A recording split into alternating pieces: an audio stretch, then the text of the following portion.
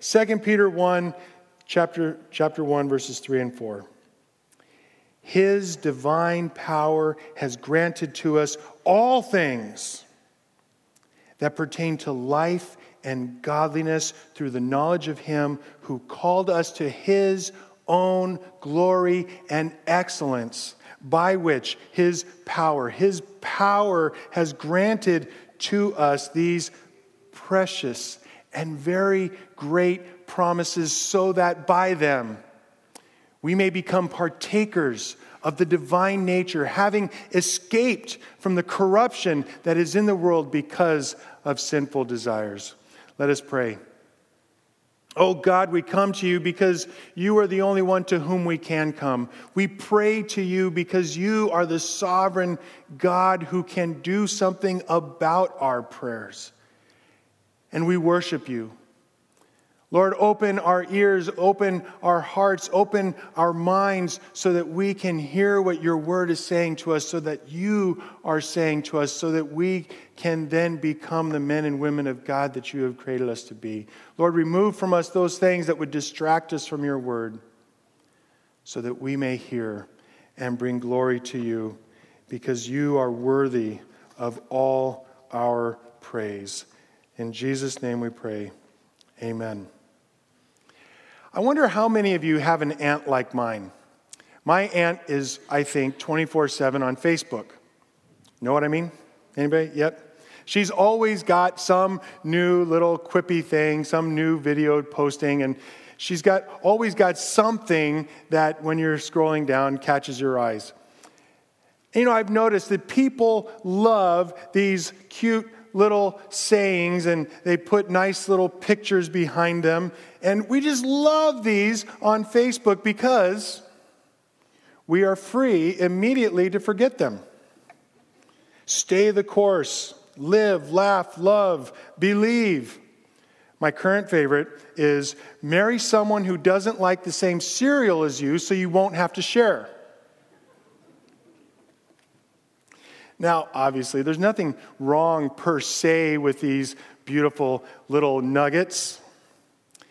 But what makes them so popular is that we, as we read them, can turn them into anything we want them to mean. It gives us this nice little tingle as we scroll down to find the next narcissistic little photo that somebody has posted on our Facebook feed. Oh, stop it. Stop pretending. You know every one of us is guilty of that. A better idea, one that's going to shock you that I'm saying that, is to find your wise sayings in the Bible. Now, I've got at least a couple reasons for this. One is that it's time-tested. I don't know what year Facebook was invented, but the Bible sayings have been going on a lot longer than Facebook. The other reason why I would say find your wise sayings in the Bible is because you can choose to listen to the words of a 25-year-old pop singer, or you can use words that have been written in blessing and enabling people for 3,500 years to live better lives. I'll let you decide. But the Bible, getting your wise sayings from the Bible is also good, not merely because we can't twist it and turn it into a little verbal pick-me-up Red Bull, but it is better because it is the Lord speaking to you where you are right now. Now, of course, this isn't new and is older than Facebook as well. In fact, before Facebook, I was in seminary, and everyone in seminary had to have a life verse. Does anybody here know anything what I'm talking about? Do you ever know somebody with a life verse? Well, everybody in seminary had them, including the Apostle Paul. Did you know that the Apostle Paul had a life verse? Yes, he did. It's Colossians chapter 1, 28 and 29. Paul says, "Him we proclaim, warning everyone and teaching everyone with all wisdom, that we may present everyone mature in Christ. And for this I toil, struggling with all his energy that he powerfully works within me." Paul made it his life ambition to proclaim Christ in you, the hope of glory. Paul lived so that everyone in his sphere of influence would be mature in Christ. Paul's life ambition gives us, in fact, our big idea today, and that is struggle for maturity in Christ. Now, in order to pursue Paul's ambition to let everyone and everyone know what the Bible says for their own maturity, Paul was willing to forsake everything else. Watching his favorite football team, or at least watching whoever it is on the NFC beat the only team worth beating because you hate them with all your guts. I don't know who would be like that. Paul was willing to forsake the pleasure of driving the pursuit of perfection in his Lexus. Paul was free to forsake his pharisaical need to impress everyone around him. Paul was free to just let it go. In fact, he says this in Philippians, "Indeed, I count everything as loss because of the surpassing worth of knowing Christ Jesus my Lord. For his sake, I have suffered the loss of all things and count them as rubbish in order that I may gain Christ." And it is this that causes us to need to struggle, to fight, to contend for maturity in Christ. Gaining maturity in Christ is a struggle, if for no other reason than that we have to let go of our passion to collect more toys. And you and I know that our nation's motto is getting older is necessary, but growing up isn't. And that's why it's so hard to struggle for maturity.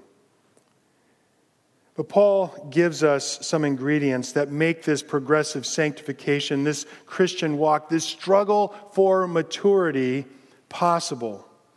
The first is that we must suffer in a way that leads others to see the beauty and superiority of Christ in our lives. We must faithfully pursue God's word and thus know and be known by God.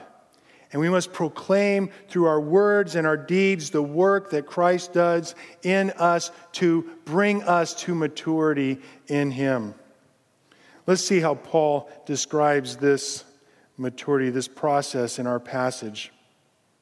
Colossians 1:24. He says, "Now I rejoice in my sufferings for your sake. And in my flesh I am filling up what is lacking in Christ's affliction for the sake of his body, that is the church, of which I became a minister according to the stewardship from God that was given to me for you, to make the word of God fully known. The mystery hidden for ages and generations, but now revealed to his saints. To them, his saints, God chose to make known how great among the Gentiles are the riches of the glory of this mystery, which is Christ in you, the hope of glory. Him we proclaim, warning everyone and teaching everyone with all wisdom, that we may present everyone mature in Christ. For this I toil, struggling with all his energy, that he powerfully works within me." Let's get into it. Our first point is that suffering burns everything that hides Christ. We see this exactly in verse 24. "Now I rejoice in my sufferings for your sake. And in my flesh I am filling up what is lacking in Christ's afflictions for the sake of his body, that is the church." You and I must suffer in a way that shows others Christ's value to us as expressed by our life. Now, we're talking about sufferings. And sufferings that you and I will suffer is plain enough. Job knew 4,000 years ago, man is born to trouble as sparks fly upward. But that doesn't mean we need to be happy about it. So what is Paul talking about rejoicing? Paul here does not claim to be happy about his trials. Nobody's happy when we're hurting or when someone that we love is hurting. What gives Paul joy is what our trials, our struggles, all the bad things that happen to us bring about. Among other things, the one thing that you cannot buy apart from suffering and pain and trials is maturity. James says much the same thing. Count it all joy, my brothers, when you meet trials of various kinds, for you know that the testing of your faith produces steadfastness. And let steadfastness have its full effect, that you may be perfect and complete, lacking in nothing. You see, both Paul and James know something that you need to know. Your trials, whatever they are, wherever you are, have a purpose. They're not just things that accidentally happen to you, that some madman plans. But your trials produce growth. Your trials produce an opportunity for the Holy Spirit to go into you and to use this frustration and pain in such a way that you can see in yourself and others can see in you that you value Christ more than freedom from pain. This is because our suffering has a tendency, listen, to strip everything away, everything that doesn't matter. It takes away the blinders we have put over our eyes to hide Jesus, to hide our need for maturity. You know what blinders I'm talking about. Our comforts, our time fillers, our addictions. All of these things hide Christ. They prevent us from experiencing our need for Him, to feel how much we need God. And they also prevent others from seeing, what does it look like to have a person living in front of us that really values Christ more than whatever game they're playing on their iPad? Now, I'd be a fool if I didn't recognize in this room right now, some of you are dealing with cancer. Some of you are dealing with unemployment. Some of you are dealing with kids that are straying. That is suffering. And I don't want you to believe, because of this quick treatment in this passage, that the Bible is flippant about the pain that you're experiencing. In fact, what I have found in my years of reading is that it's only the Bible that really gets into the nitty-gritty, that is rich in discussion about the pain and the disappointment that all too often smacks us in the face. And Paul helps us in this very brief note to understand that these trials are necessary for my growth and for the growth of the people who are around you, watching you. Your suffering, no matter what it is that you are suffering, is a part of a process that the loving God is doing to make you more like Jesus. And choosing to believe that God is using these trials as a part of a loving process in you is the essence of what it means to be a Christian. And it is the fundamental idea that will undergird your ability to become more like Jesus and to show others what it means to become like Jesus. Because what's the option? What's the other thing you can do? You can pour out all your vomit and filth on Facebook and kick and scream because of your trials and your sufferings. What do you get? People scrolling right by you. But in the midst of this all too brief discussion on pain and suffering, Paul throws in one of the most confusing verses in the entire Bible. Have you ever read a confusing verse in the Bible? Is anybody there? Okay. The rest next week, for all you didn't raise your hand, we're going to talk about lying. One of the most confusing verses in the Bible, Colossians 1:24. In my flesh, I am filling up what is lacking in Christ's afflictions. Now, I want to say right at the top here, there is absolutely nothing missing from Christ's afflictions if what we are talking about is propitiation. Fancy word, I know. Let me define that. Propitiation is what Christ did on the cross to take care of your sins. And I am here to tell you there is nothing missing, there is nothing lacking with regards to propitiation. Jesus Christ completed the payment forever for everyone who would trust the promises of God for him in Christ. In fact, we know this is true because of Jesus' very last words on the cross, which were, "It is finished." What is missing in the afflictions of Christ is not propitiation, but presentation.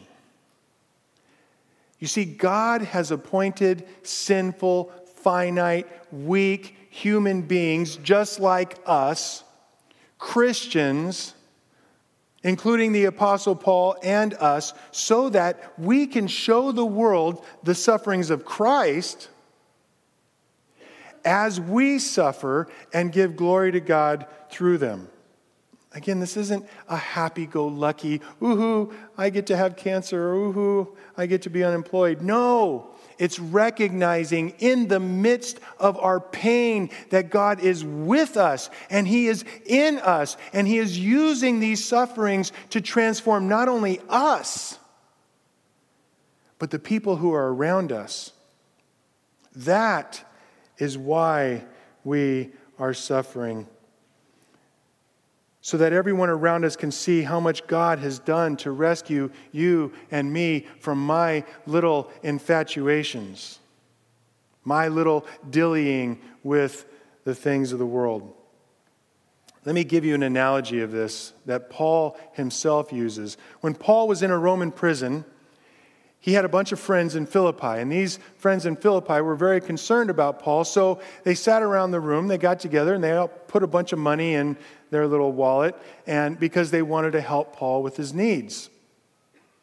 Now, how much good would a wallet full of gold coins do Paul, who is in Rome, when the wallet full of gold is sitting in Philippi?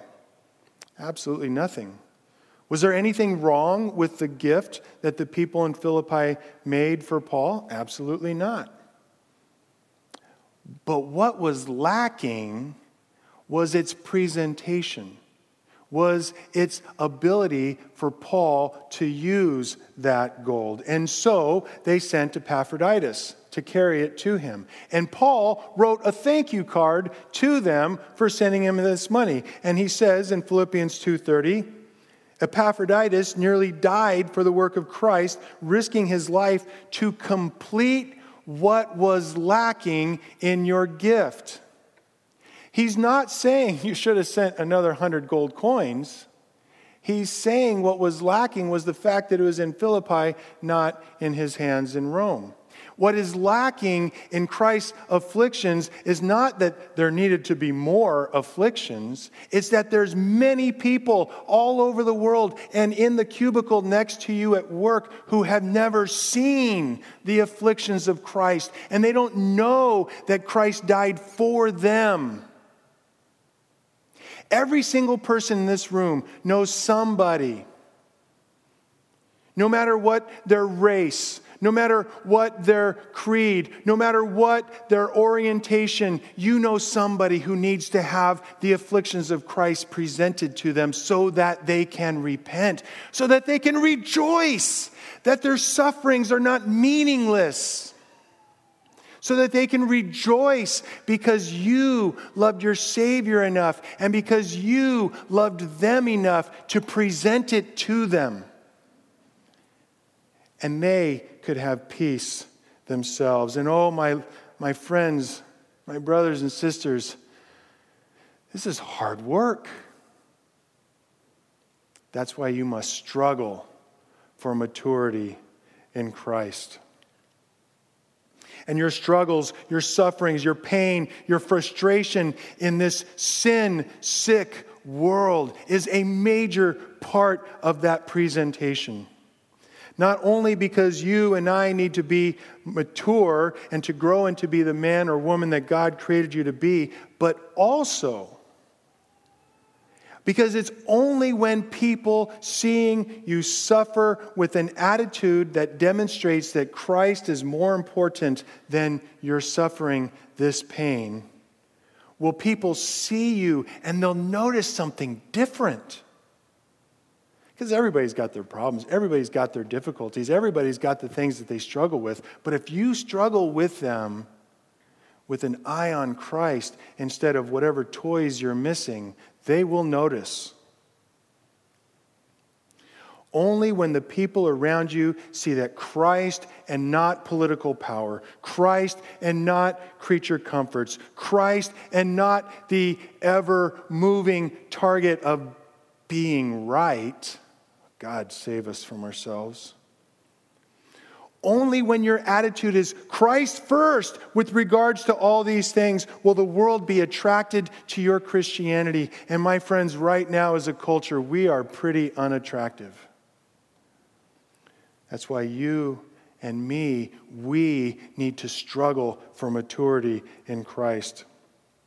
Now, in order to grow in this maturity, we need to learn to suffer well so others can see that we treasure Jesus. And in order to grow in maturity, we also need to pursue God in His Word so that we will know and be known by Him. This is your second point.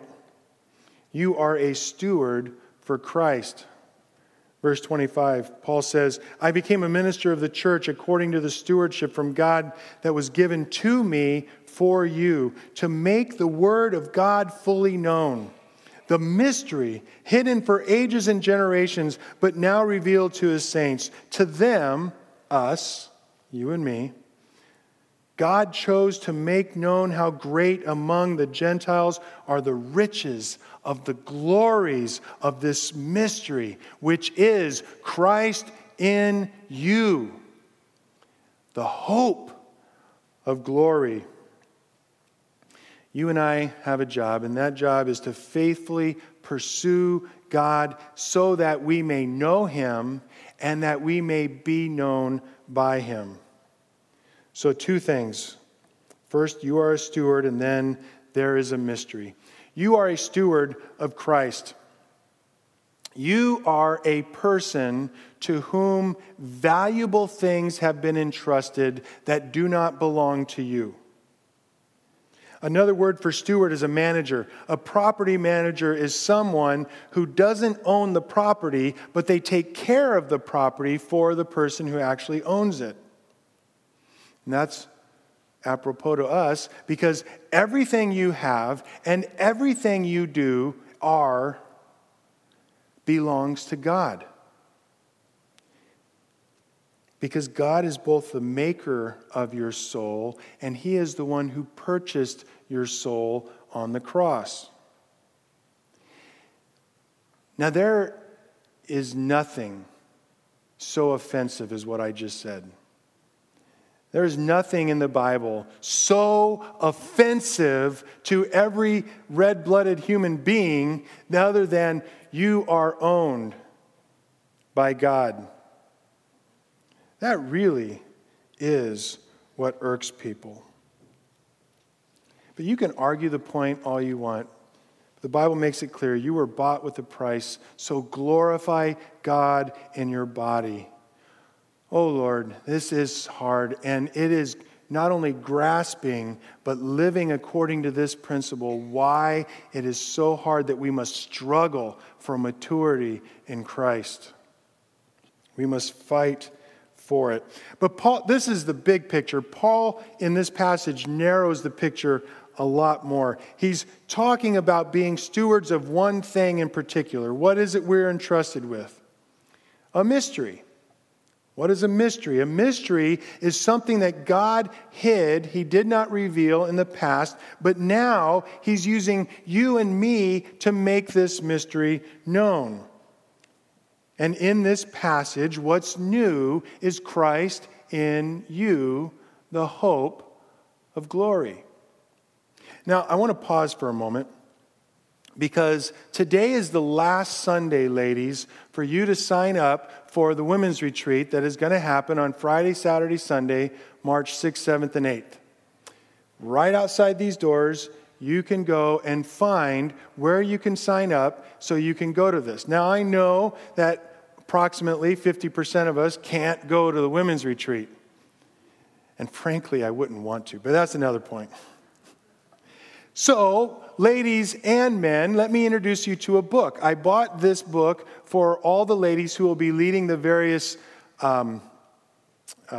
seminars at the women's retreat, and it's called The Hope of Glory, 100 Daily Meditations on Colossians. Why on earth would you want a devotional book? Well, let me tell you why. Because every single one of us needs to be spending time every day in God's Word. Right? Right. And not every time you open God's Word is it 100% clear. Right? Right. So we need someone to help us see things that we otherwise couldn't see. But let me tell you, especially about Sam Storms. Now, I've only read that much of this particular book. But one thing that he does is he enables me to see valuable things in this word that I otherwise would have just let my eyes roll over. Have you ever seen the moon in a telescope? I mean, most of the days of your life, you've looked up and there it is, there's the moon.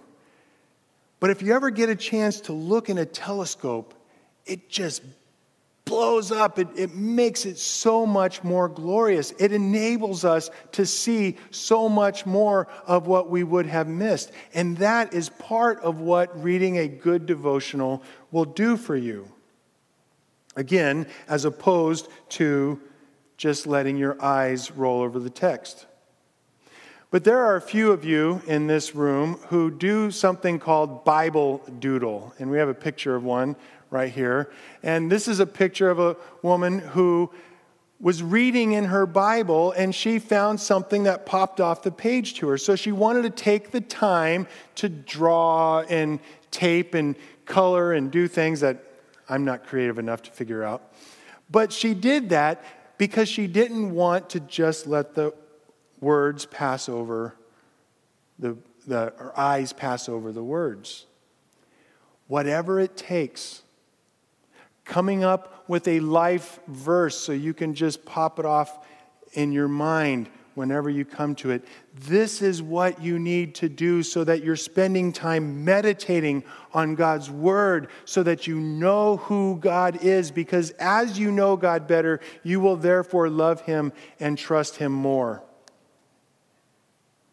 So if you don't like the life verse idea, if the women's retreat doesn't apply to you, if you're not as creative as this, do whatever it takes to make sure that you're paying attention to what you're reading, because if you're not, it's just a waste of time. Back to our passage. So what is the hope of glory? Oh, my friends, what is the hope of glory? It is the basis. It is the foundation of who we are as Christians. The hope of glory is what enables you and me to go through all the struggles in our life, to go through the mundane changing of baby diapers and all the things that we go through in this life. The hope of glory is the central foundation of what you and I need so that we may be the salt and light in a world that is corrupted and dark. And this glory we mistakenly believe or we think of as fame. And certainly, I guarantee you, I don't want to be famouser than whoever is getting his 15 minutes on Facebook right now. But glory, as the Bible uses it in relationship to you and me, has to do with being famous with God, being known by God. Glory, as it pertains to you and me, will be hearing Jesus say to you, "Well done, good and faithful servant." Francesca Battistelli perfectly communicates this truth when she sings, "I don't need my name in lights. I'm famous in my Father's eyes. Make no mistake, He knows my name." But as with all things, there is an opposite to glory.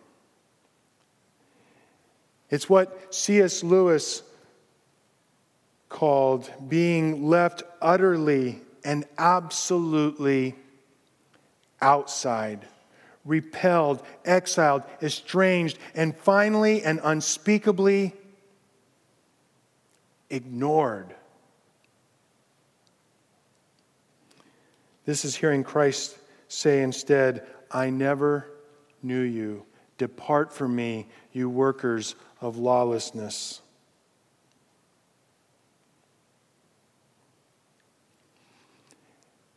Hell is ignoring God's pleas to you. Hell is unspeakable punishment because hell is the natural result of not wanting God's love and grace. Hell is what happens when you ask God to leave you alone. And leave you alone is exactly what He does. My friends, hear the Lord speaking to you right now through Ezekiel's voice when He says, "Why will you die, O house of Israel? For I have pleasure in the death of no one, declares the Lord." So turn, my friends, right where you're sitting. If you don't have a relationship with the Lord, turn and live.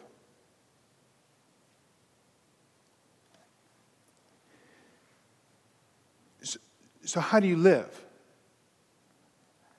How do you have this turning, this going to Him so that all your sufferings, all your life finally mean something and they point you in the direction that you will eternally go? What makes the difference? Christ in you. The hope of glory. This is the second half of the mystery Paul is talking about. And that is, as you go to God's Word and you turn away from your own solutions that lead you inevitably away from Him, you will be pointing in the direction that leads you to trust God's promises for you in Christ. And when that happens, God does something that no one else could do. God causes Christ to dwell in you because you are trusting Him.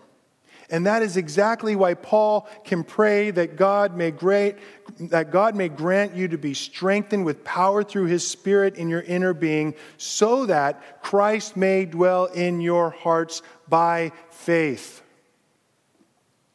Again, this is the big idea of the book of Colossians. It's why the women's retreat is called Hope and Grace. It's because we need Christ in us. And it would take a month of Sundays to unpack this idea, to begin to unpack it. But for now, I simply want you to take a moment and absorb this truth. The Almighty Creator of the universe wants to be with you.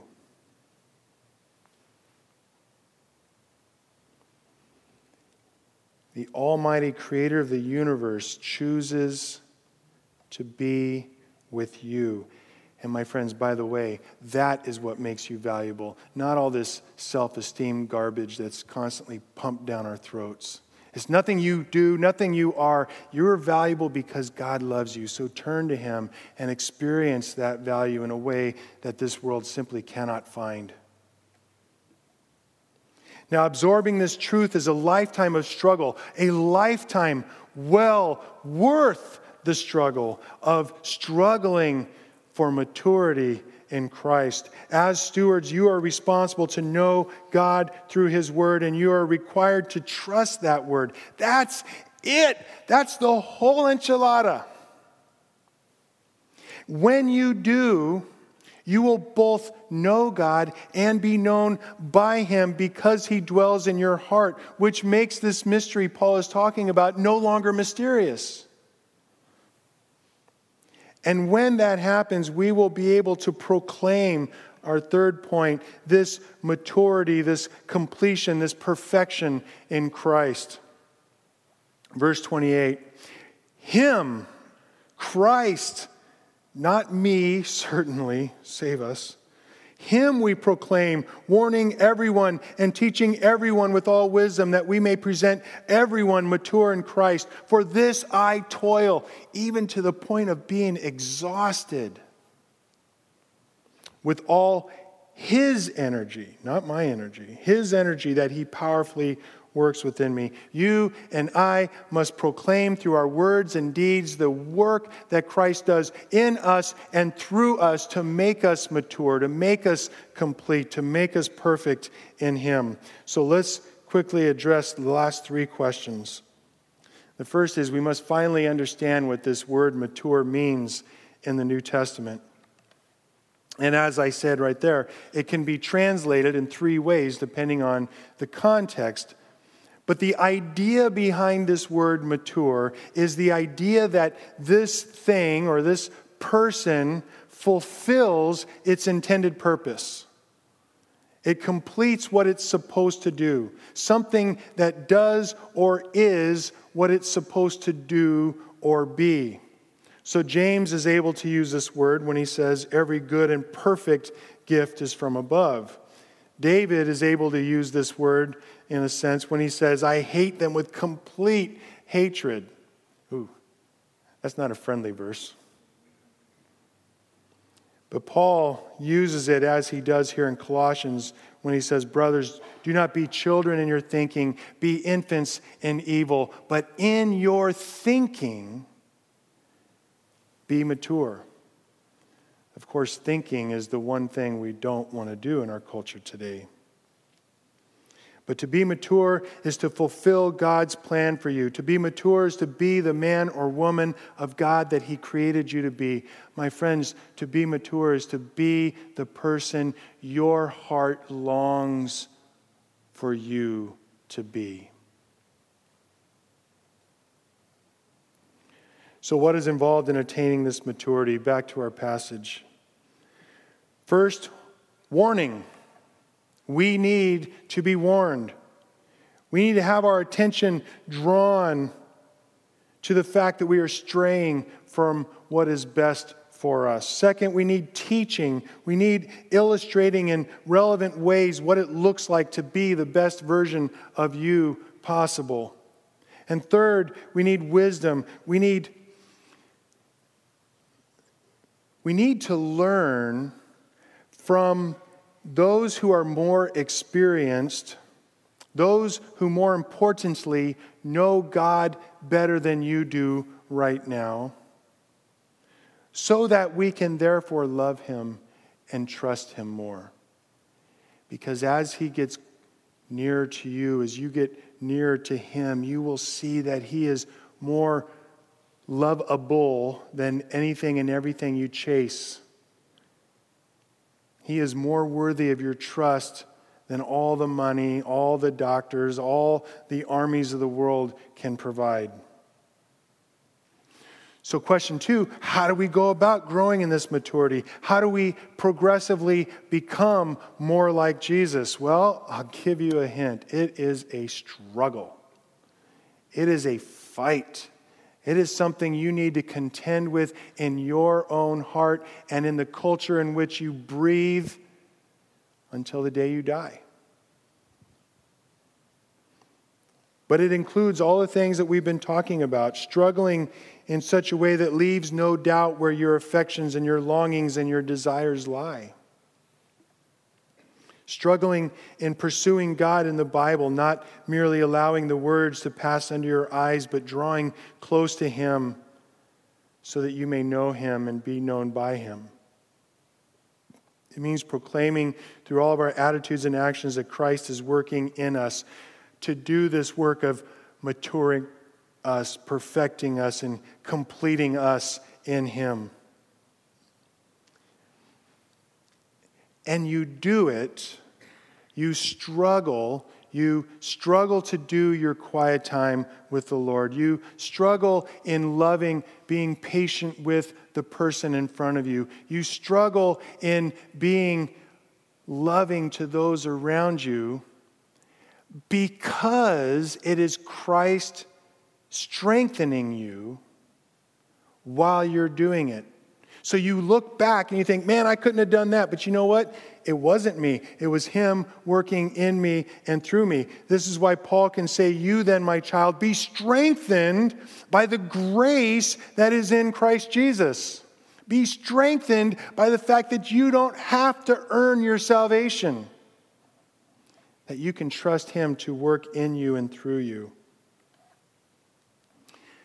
The solution to all your problems, hear me, I'm not trying to be flippant here, but the solution to all your problems is to trust Christ.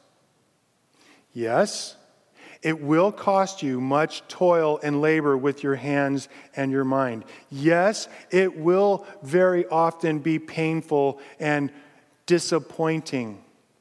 But you can do it because as you are going through your own pain and disappointment, as you are going through your own toil, you know that it is Christ who is supporting you and guiding you and enabling you to do it. That is why you and I can struggle for maturity in Christ. Now, the conclusion to this sermon is going to be right here. So let me get to it as I invite the deacons to come forward and I pray for us. Lord Almighty, as we prepare to take of your table, I pray that you would meet us here, that you would come and indwell us and make us to be the men and women of God you have created us to be.